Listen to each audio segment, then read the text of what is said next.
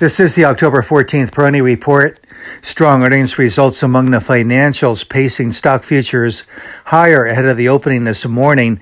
Dow futures pointing to about a 200-point opening gain, and the growth-centric NASDAQ indicating even a stronger relative opening. So certainly looking quite good ahead of the opening this morning.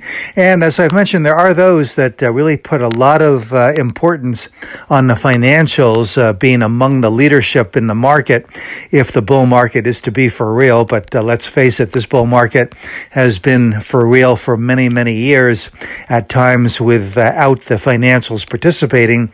But here it's one of those have your cake and eat it too. The financials are participating quite nicely and have been through this year, and yet other sectors continue to show very good relative performances, relative strength. So the market condition, the market profile based on technical factors continues to be quite good here. The breadth of the leadership continues to be very good.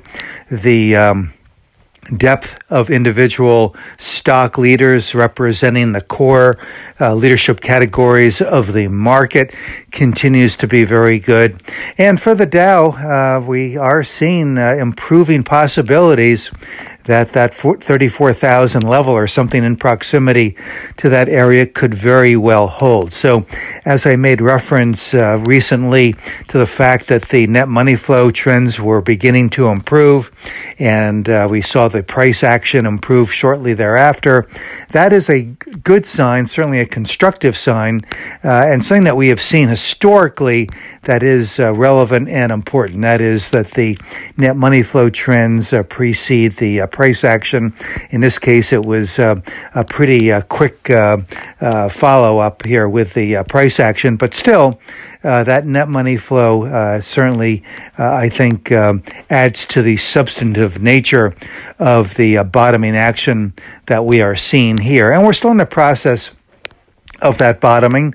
We still are in what I think is a restricted range, but with the futures pointing to a higher opening today, the Dow could once again challenge that channel of resistance between 34,500 and 34,700. And I think at some point, maybe in a not too distant future, that resistance could actually become support, but that will depend on the market breaking out above that resistance area and moving decisively over the 35,000 level. Something, by the way, that I think is a possibility. In fact, I think that the Dow could move toward the 36,000 level before the end of this year, if I am correct that the third quarter earnings season will be pivotal for the market.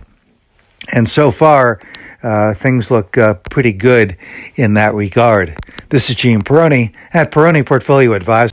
All expressions and views presented on this podcast are the opinion of the commentator and may be subject to change.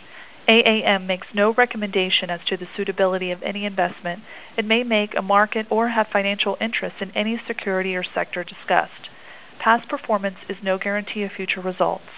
Investors should consult a financial professional before making any investment decision.